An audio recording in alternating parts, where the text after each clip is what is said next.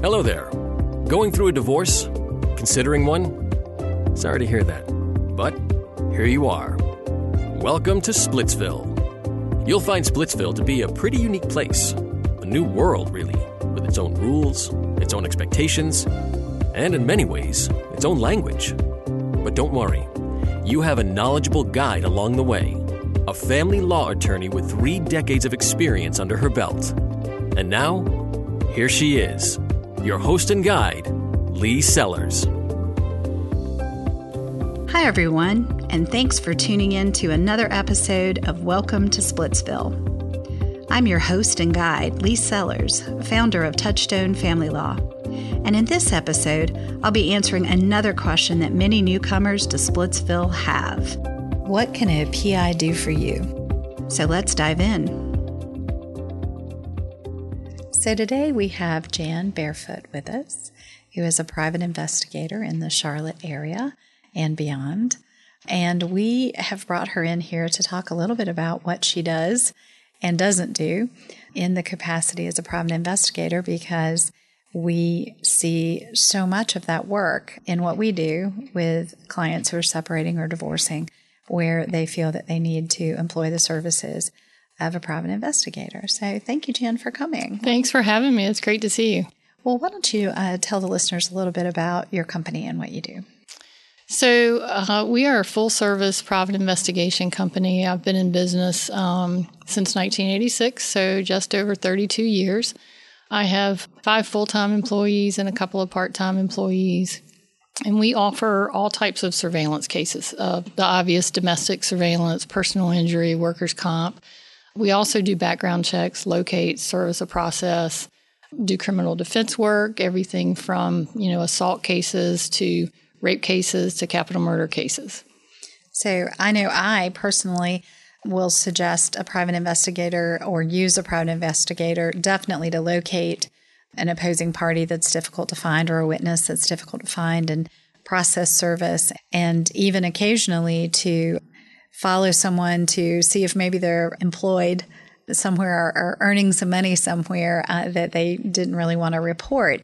But most of the time, my experience with private investigators comes when I have a client that comes in and they are concerned that their spouse is having an affair in a relationship with someone else or behaving inappropriately, perhaps devolved into some addiction or gambling or something like that. And they're really wanting to figure out how they're going to find out, number one. And number 2, if they feel they already know, how are they going to prove it? And so they often come to me and ask, what do I do? So we do end up being on the receiving end of a lot of PI reports. But when these people call you, what is it like from your perspective when they're calling you? Because sometimes they'll call you before they call me. Yeah, that's actually fairly common. Probably about 70% of our work is domestic related in one form or another. Probably about half of that, they're calling us first, and half of the other half, they're calling the attorneys first. So I have 32 years of experience, so I guide them, cautiously without giving them legal advice. So if they don't yet have an attorney, then we'll go into the case and just really kind of figure out what's going on and get them a good basis of what's, just exactly what we're finding and what's going on. And then they can decide which way they want to go from there. Typically, I urge them strongly to go at least consult with an attorney before they confront their spouse, or because they don't want to, mess their case up before it even gets started. And so the main thing is for them to protect themselves. So I tell them, don't shoot yourself in the foot. You need to go and get some advice from an attorney to figure out the best way to handle your situation. Right, how to use that information. Right. And whether or not it is useful. Right. So what are some of the things that you need from a client, a person that comes in to hire you? What do they need to be prepared to explain to you, and what information do you expect them to be able to provide you to do your job? Well, most people are really intimidated and nervous before they call an investigator because they've usually never spoken with one, never ever dreamed that they would need one. So it's really very simple. I can do it in a 20-minute phone conversation with them. I need addresses, names, descriptions, vehicle descriptions, license plates if they can get them. If not, we can usually get those. And then more often, what we need is just a conversation about their habits, because oftentimes they know exactly when something might be happening, but most of the time they don't. So I need to hear their story and can usually at that point offer them some suggestions on when the best time to do surveillance would be. Now, if they're going to engage you to do the work after they've talked to you and sort of explained their situation, what should they be prepared to do? Is there going to be a contract? Are they going to come meet with you personally? How do you handle actually taking in a client after that phone call? We do have a contract, and I leave that up to the client. Often today, people are so busy, they just want to handle it by phone. But I always tell them, if you're more comfortable, coming in, you want to see me and meet me and feel just comfortable with who they're paying money to, I'm completely fine with that. But as I mentioned, it's really a 20-minute phone conversation. So then once we can email photographs, I can email them a contract, or they can come in. And then, of course, they need to pay a retainer. And then once we get that information together, we can get started from there. So what's the most typical kind of surveillance that you're asked to do? Probably the most typical is adultery. A husband or wife who thinks their spouse is cheating with someone. Sometimes they know who and sometimes they don't. So that's the most common. But we also do, child custody cases. So we'll do surveillance on the spouse, on the parent while they have custody of the child, or sometimes when the child's not with them, depending on the behavior that we're looking for. Mm-hmm. What do you think the biggest misperception your clients have from everything they've seen on TV about what they could expect you to do? I think a lot of people think that we can tap phones and put cameras inside houses, but also a lot of people think that we have to see them in the act. They think that that's the only way you can prove it. So kind of explaining to them what's necessary in North Carolina to prove evidence of adultery, that tends to make them feel better, because it's not, we don't have to see them in the act, although occasionally we do. And just one of those extras, I guess, more information than you need sometimes when you're doing That's exactly right, yes. So tell us a little bit about when you're talking about surveillance. What is it? Is it cameras? Are you present watching the whole time, filming? Just what generally are you going to be able to accomplish? Are you following people around town, sitting in restaurants with them? Yes and yes. Mm-hmm. So typically once we establish the best time to do surveillance, for example, that may be after work. If somebody says they have a business dinner, and so we obviously would begin surveillance late in the day, pick them up, actually following them, see where they go. If they go to a restaurant or a bar, then we'll go inside and see who they're meeting with. And it may turn out to be a client meeting or a business partner meeting. Oftentimes it doesn't. And so then we'll follow them when they leave the restaurant and see what they do afterwards, try to observe some sign of affection between them. And so we do, of course, have video cameras, and we will use a variety of types of cameras. Sometimes they're as small as like an inch by inch, and we'll take that inside a restaurant that's got a wide angle lens, so we're able to see behavior and activity there. That's something that we might be able to also install in a hotel and see them coming in and out of the room. So sometimes we use our phones. We might be on an elevator with them and need to take a picture, and we just use our phones because everybody's got a phone in their hands these days. That is true. Now, if you are actively following someone, so what sort of manpower does it take if you're trying to actually drive through Charlotte traffic and follow people? Well, obviously, it's becoming increasingly difficult. Most of the time, we use 2 investigators in 2 separate cars. And, of course, we do a lot of switching off, a lot of turning off so that the same car is not behind them the same time and the same person. There are situations where we can put a GPS on the other vehicle. And if the GPS applies in that situation, then usually we can just use 1 investigator, which then will cut their costs in half. So they kind of get more bang for their buck if we are able to do it that way. So what are the parameters? I mean, I know what they are, but can you share with the listeners about when it is that you can legally use the GPS as an alternative to just having 2 people in 2 cars and following the old-fashioned way? Sure. Well, There is no real clear-cut law. There are attorneys who are very conservative about GPS use, and there's attorneys who are not as conservative. And so I certainly respect if they have an attorney on board at that point, I respect what that attorney wants us to do as far as how to handle the case.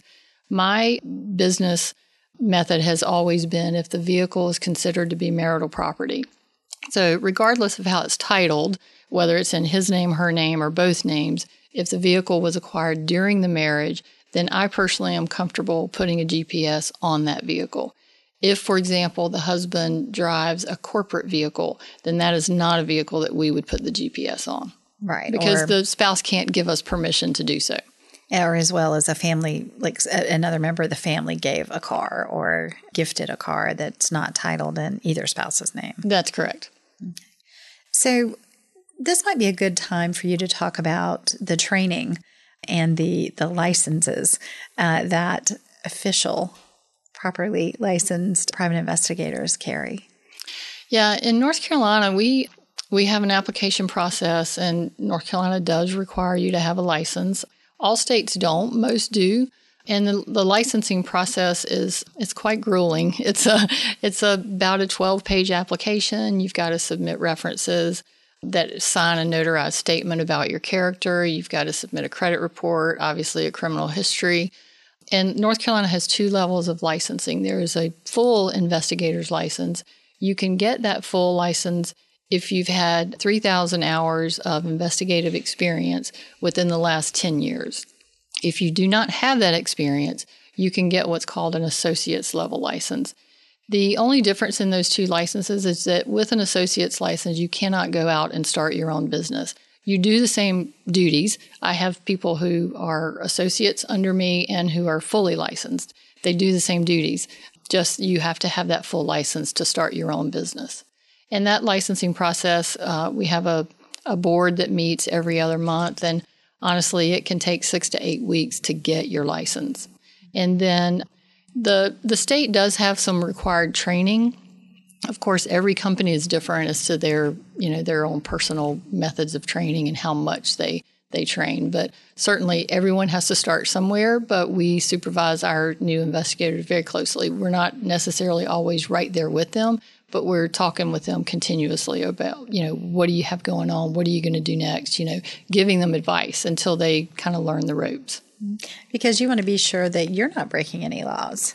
Absolutely. Violating anyone's privacy or putting yourself at risk of getting in trouble. Right. And most of the time, our cases, we don't have a do-over because we're out there just real time, and it's really hard for us to go back and do it again or have another opportunity to do it again.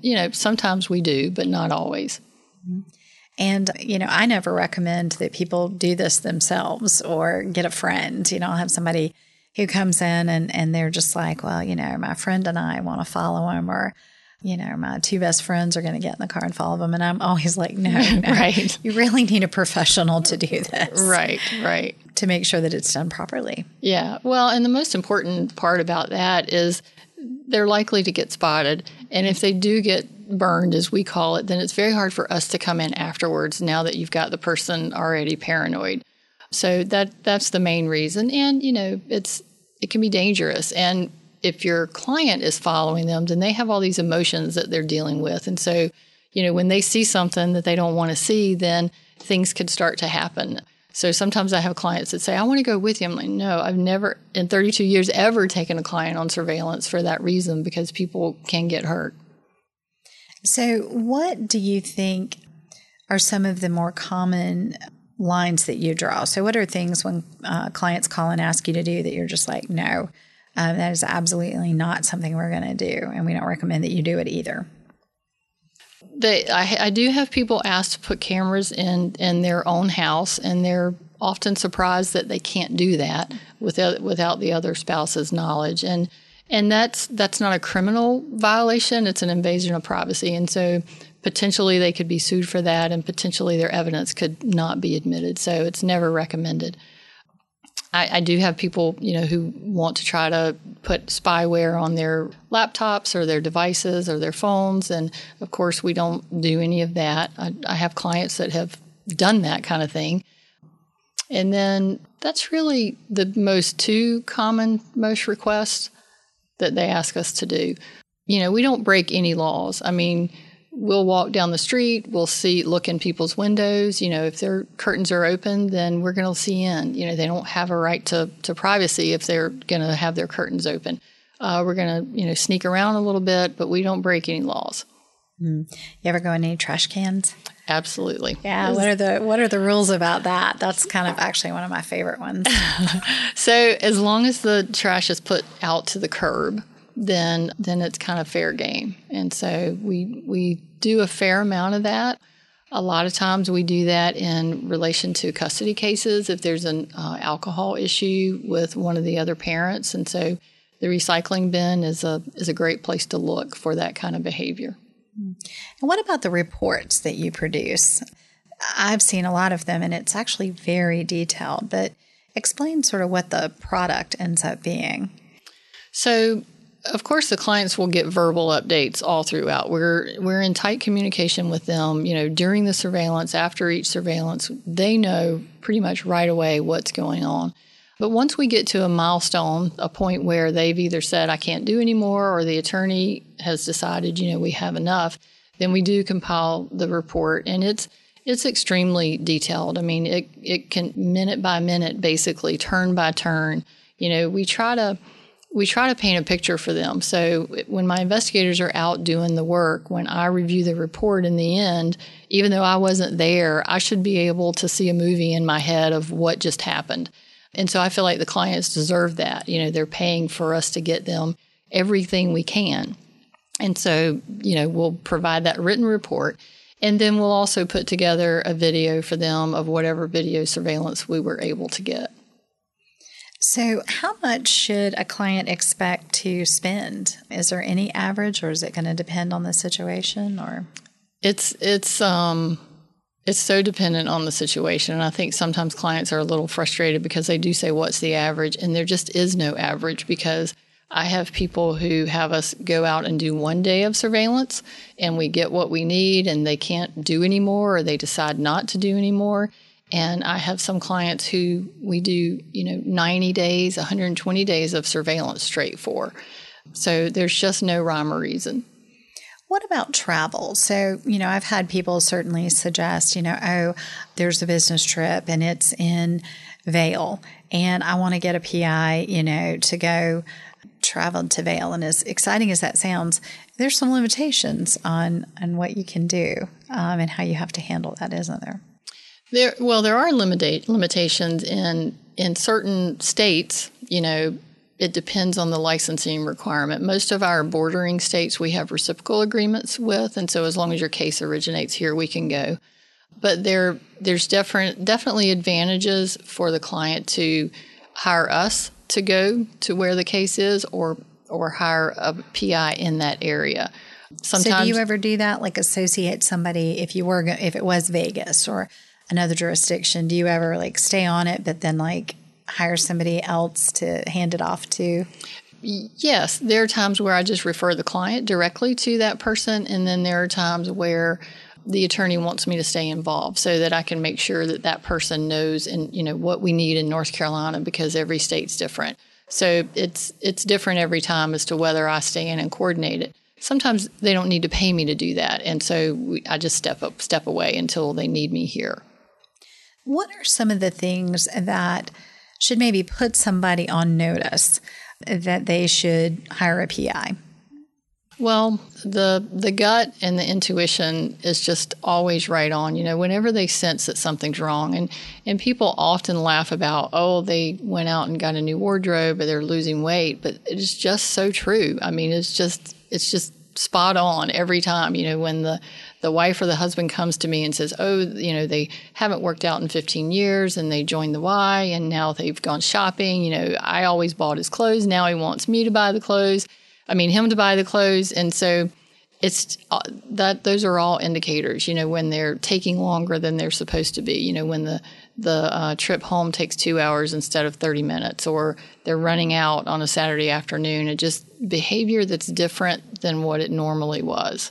And the expenses. It seems to me that when you don't want to be tracked, everybody uses debit cards all the time. One of the things that I notice, if all of a sudden there's a lot of cash withdrawals that are atypical, so that they can spend without being noticed. Yes, we do see that a lot, and we'll see the people go to the ATMs. Unfortunately, it's oftentimes you see those cash withdrawals that are related to prostitution and escort services. Yeah. So I've read a lot in the news about the sort of sex trafficking problem that Charlotte has. So you're talking about prostitutes, and I can imagine that you have actually probably encountered a fair amount of your surveillance not being, kind of what we see in the movies, some sort of clandestine relationship where it's a real live person that somebody is seeing on a consistent basis. But I've seen an increase in this revolving character of people, that there are definitely a larger number of people paying for relationships with people.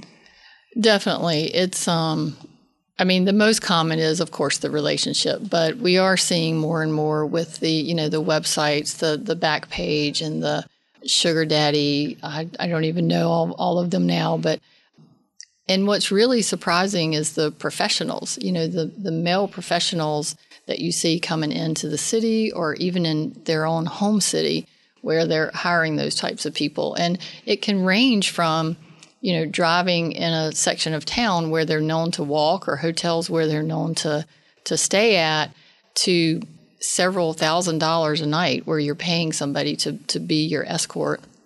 And sadly, we're seeing a lot of follow-up to that where men are doing that and then they're later being blackmailed.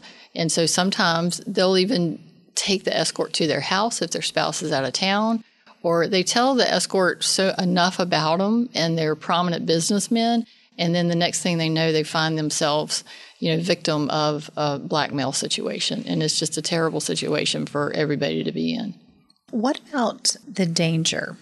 Some of these situations with especially the sex trade, there are some very dangerous people who are involved in it. Have you ever decided that, look, there's just an area that an area of town I'm not going to go follow up on, or no, I'm not going to get involved with this and you need to not either?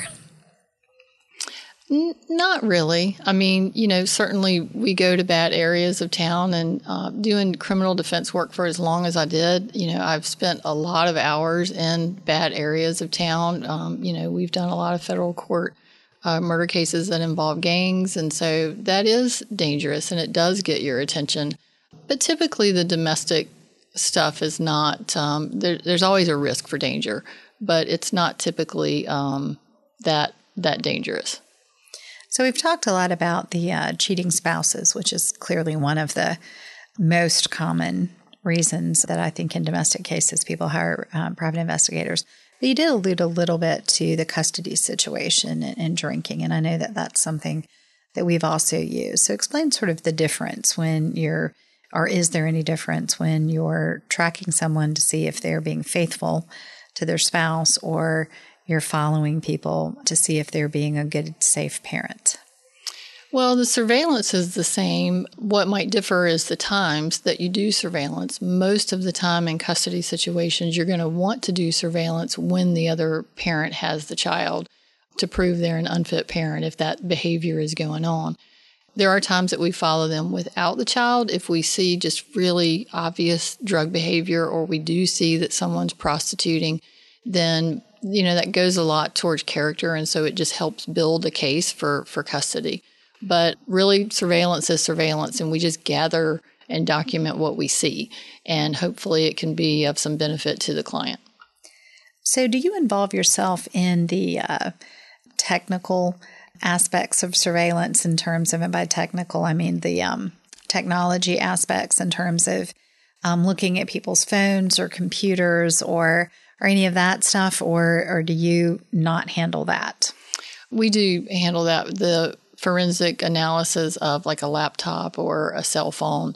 Yeah, there's a lot of information that's available, but people think sometimes that they can just swipe their spouse's phone and hand it off to us. And That's not the case. If the phone has a passcode on it, then especially if it's an Apple, then as you see a lot about this in the news, sometimes you can't get through that passcode.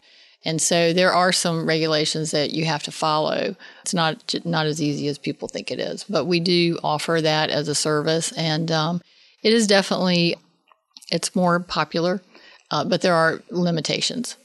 Now, you mentioned that you didn't feel comfortable putting GPS systems, trackers on company-owned vehicles. And of course, I'm assuming that also applies if it's a company-issued phone or a company-issued computer. That's not something that you need somebody to bring to you. No, unless the company, which has come to me and said, this was our employee's phone, this was our employee's laptop, I'd like for you to analyze it for me. But if the spouse takes the phone that belongs to the company, then no, we can't do that. Well, I know that it probably, on TV they make it seem kind of glamorous or exciting, but I assume that it's actually really hard work to do what you do. I tell people it doesn't take a rocket scientist to do BI work. It just really takes the right personality. I mean, if you're trainable and you learn how to do this work, you have to have the right personality, because you have to be able to sit in your car with not anything happening for a long time and then feel good about what you're doing when things do happen and document it the best you can. People think that sometimes when we go on a trip, it's really glamorous. Well, it's really not, because we have to do what they do. Several years ago, we had a couple of trips down to the Virgin Islands, and everybody would say, oh, yeah, that's just awesome. You have a trip in the Virgin Islands. Well, we're just going everywhere the person goes. And so that is boring and can get difficult sometimes. Now, what are some barriers to being able to actually do surveillance? When people come in and say, I need you to do surveillance, and you just end up being unable to actually follow that person and actually follow through and seeing what they're doing? Probably the number one barrier is if the client has confronted them and accused them and, threatened to have them followed or tried to follow them themselves, and they just have them so paranoid, then it's very difficult for us to come in any short time frame and get what they need. Sometimes we can wait a little bit, let them kind of calm down and, stop being so paranoid. But that's probably the biggest barrier that we face. And of course, our investigators have to blend in. So, that's different for every situation. So we have to have people that can, number one, go in and act like they belong where they are, but they also need to not stand out. So you have to have features that would describe you as maybe normal. So that can definitely be a challenge. Same thing with your car. You don't want to do surveillance in a red Ferrari or a red Corvette. So everything needs to be neutral. How are all of the gated communities cropping up around town affecting this situation? I know I have trouble even just getting certified mail and FedEx into people these days for normal mail service. Some of them are more secure than others. We can handle many of them, but there are some that we just have difficulties with. And so we just have to work it the best way we can. So instead of being able to see the door to the apartment, which is our main goal, we sit and watch the exit to the apartment. So I would imagine that you've seen about everything by now. Just when I think I've seen it all, somebody comes in and tells me another story. So I kind of say the same thing when people say, I guess you've heard it all. And I'll be like, right. No, actually, this one was new. And just, every day. But talk a little bit about your confidentiality. I mean, this is not cocktail conversation where you go places and be like, oh, my God, you won't believe what I just saw last week. Yeah, absolutely not. And that is, just key. And, my philosophy has been for 30 years, your integrity and your confidentiality. And it only takes one slip up to blow that. And you have employees and you have to trust them. And so we really vet our employees. I really, I have very dedicated employees. You just have to have that dedication in your gut and in your heart to know that you just can't talk about your cases other than some general stuff. And it needs to be long after the case is resolved.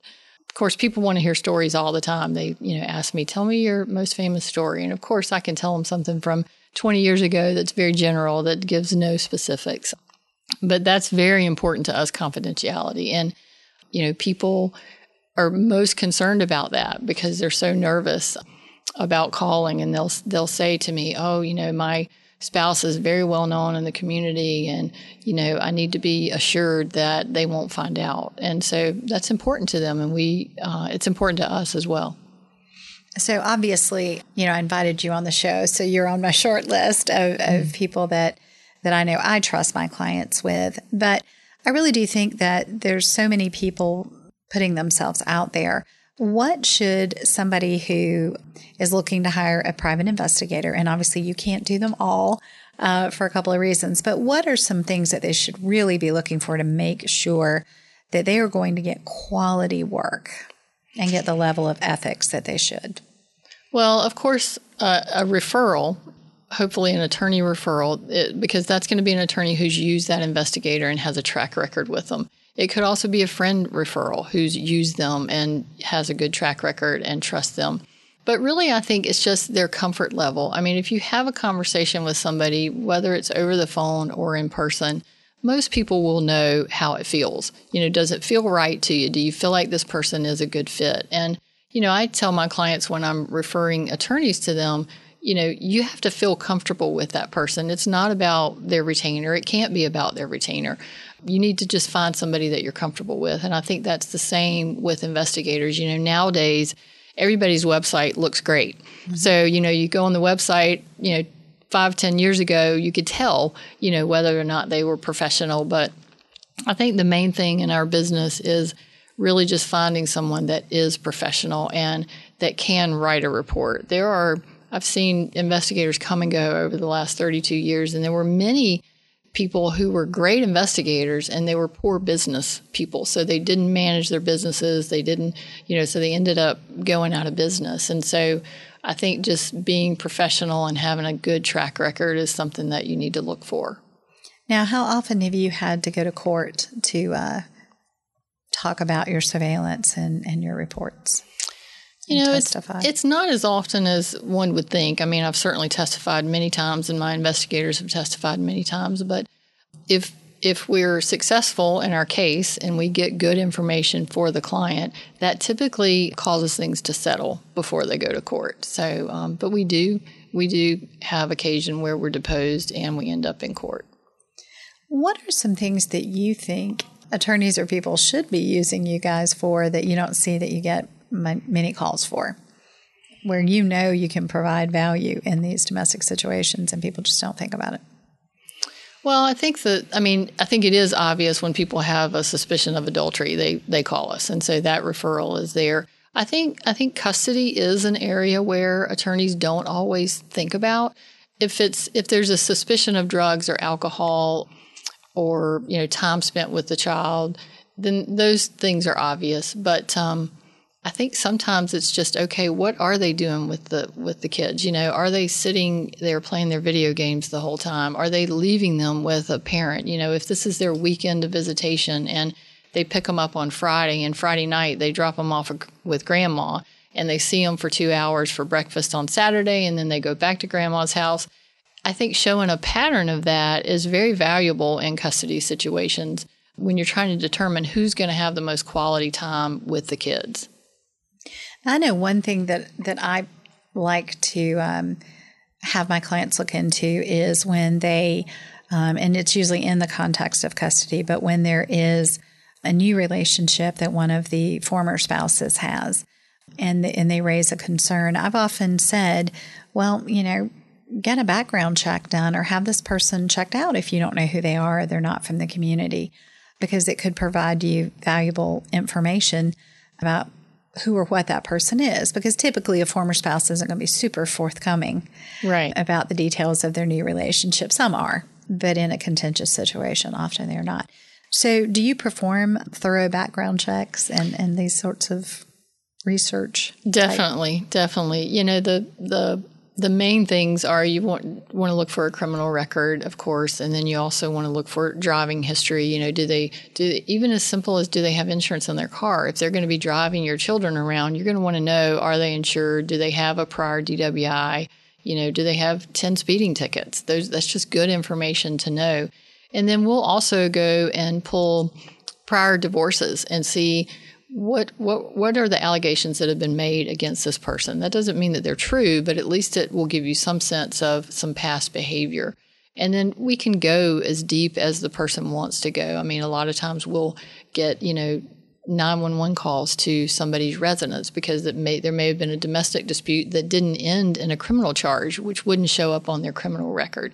So, it's not magic. Background checks are not magic. Sometimes people think we can push a button and find anything and everything about people.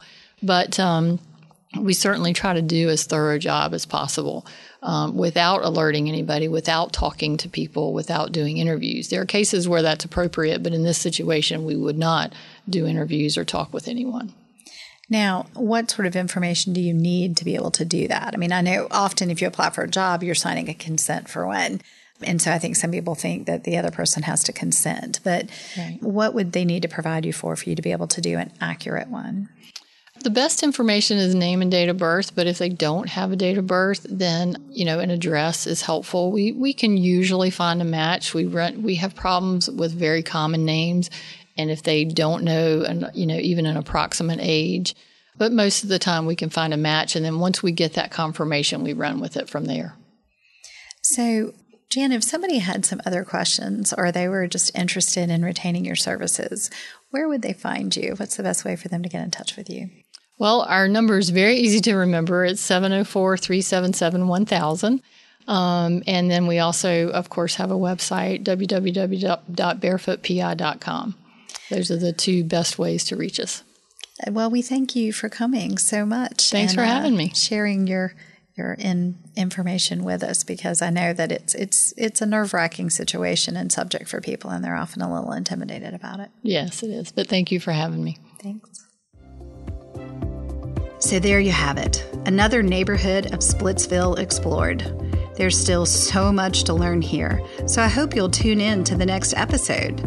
While Splitsville is not a fun place to be, thankfully it is full of helpful people, valuable resources, and sound advice, if you know where to look. See you next time. The insights and views presented in Welcome to Splitsville are for general information purposes only and should not be taken as legal advice for any individual case or situation. Nor does tuning into this podcast constitute an attorney-client relationship of any kind.